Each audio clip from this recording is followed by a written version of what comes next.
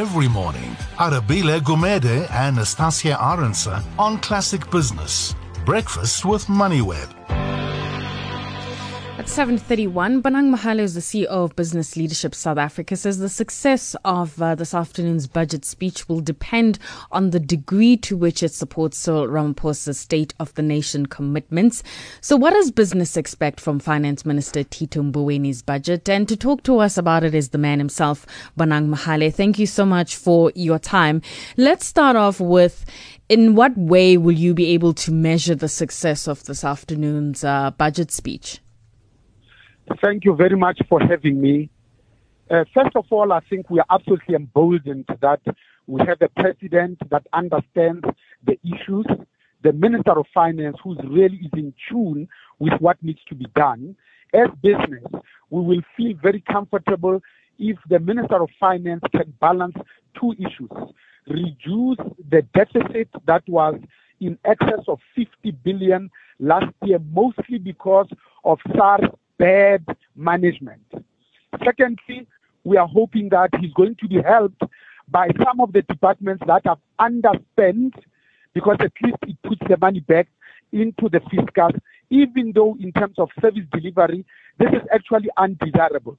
But it talks to the fact that we have put people in local municipalities that have no capacity to be able to deliver the requisite service levels.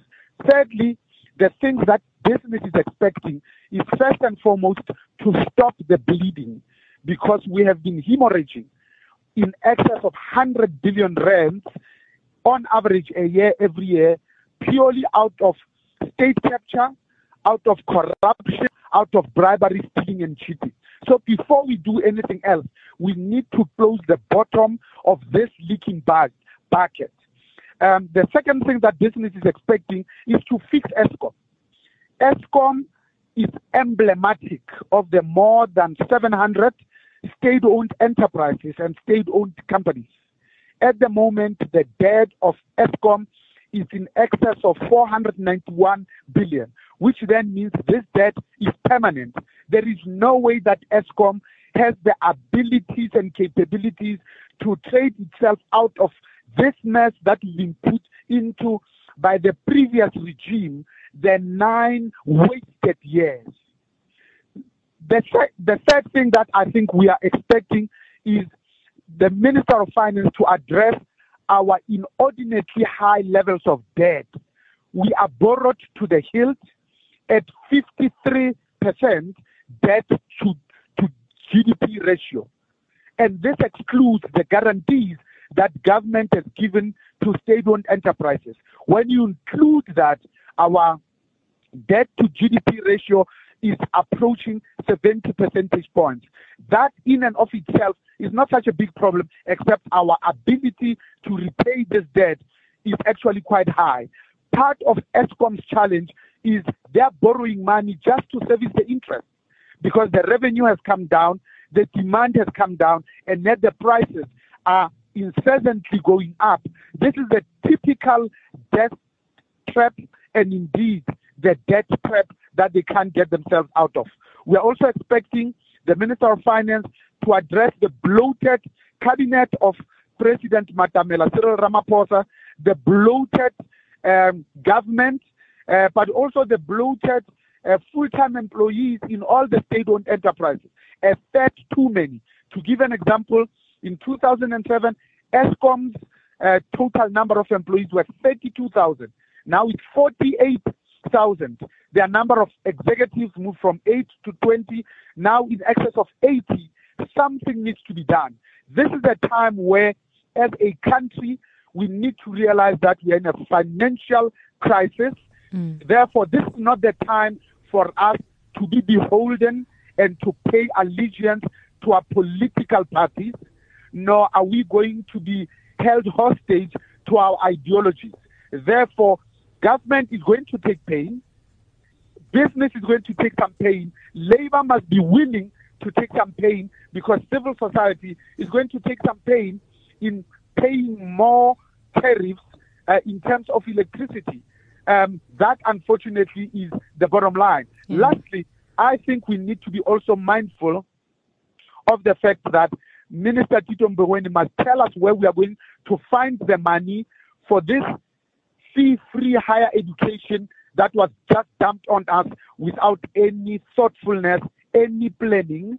And we are estimating that about 20 billion for the young learners that ought to be given a chance to go to institutions of higher learning, thereby improving their chances of not only existing, but living and indeed surviving in the long term. Back to you. Right. But the question is, does President Cyril Ramaphosa and his team and all the relevant stakeholders have the political will to deal with these issues that you've mentioned? And the one is the bloated, public sector. It's the issues around Eskom. There's a lot of pushback from the labor unions, and those are the people we need to get to the party, or we just need to do things, swallow the pill now, and take the short-term pain in order for our economy to be where it needs to be. You kind of get the feeling, and I don't know whether you see it as well, as though we are not all batting for the same team here. You see, Labour is caught up in what they used to do 50 years ago. At the moment, they're being fed just wrong information. For instance, they are taking the IPPs at Eskom. IPPs cannot be more than 7% of our energy mix. The value of renewable energy has dropped by 90%. We are now paying half what it used to cost us for renewable energy. And that's the very one that we are taking at the time that the world is saying this is the cheapest form of renewable energy, purely and simply because ideological death traps. Also, Labour are caught up in the fact that ultimately the 48,000 Eskom employees will have to be reduced. And to that, they look at it as political suicide. But in the final analysis, Labour in the 21st century must come up with innovative solutions that are in the best interest of South Africa Inc. Labour itself is in a spot of bother. The total number of union members have shrunk. It has been torn apart by internecine strife and indeed by competition. AMCU's emergence has really decimated COSATU. When you look at their total numbers, they've moved from the private sector to being largely in the public sector. Most of their members are on average 40 years old. Young people that can think for themselves, are better educated, are not joining unions. And that's the dilemma they have to front. And the best way of confronting it, to sit around the table with all social partners to say, how do we act in the best interest of South Africa to increase confidence, to make sure that we don't get a rating agency downgrade, to focus on the commitments that we all made when we went to the World Economic Forum in Davos.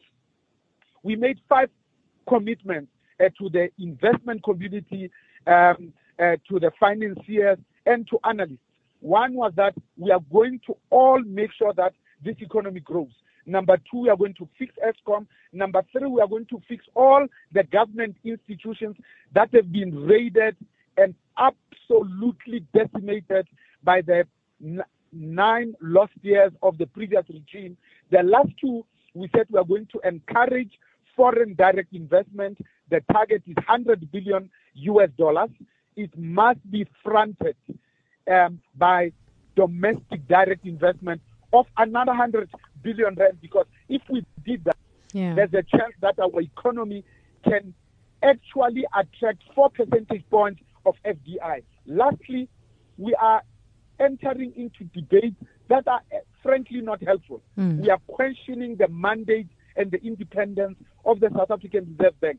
That's the very thing that the rating agencies are looking at, the independence of the South African Reserve Bank. And the people who do that are the people who have not even read the Constitution, because our Constitution talks about the South African Reserve Bank deriving its mandate directly from the Constitution, not from the executive. Right. And it talks about a balanced and sustainable growth. But the people are saying, no, the mandate must now address growth. It is already included in the mandate of the South African Reserve Bank.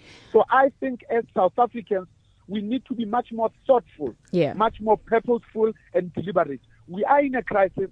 People are not earning what they used to earn yesterday. They can't sell their houses. They can't afford basic services. They cannot take their children to school. They cannot afford the health cost. This is time for us to all tighten our belts and have critical, crucial, but nonetheless courageous conversation. Bonang, we'll have to leave it there, and I'm sure we'll catch up with you perhaps tomorrow to hear your thoughts on Finance Minister Tito Mbowene's budget delivery this afternoon. That's Bonang Mohale, who is the CEO of Business Leadership South Africa. A little late, but let's have a look at traffic.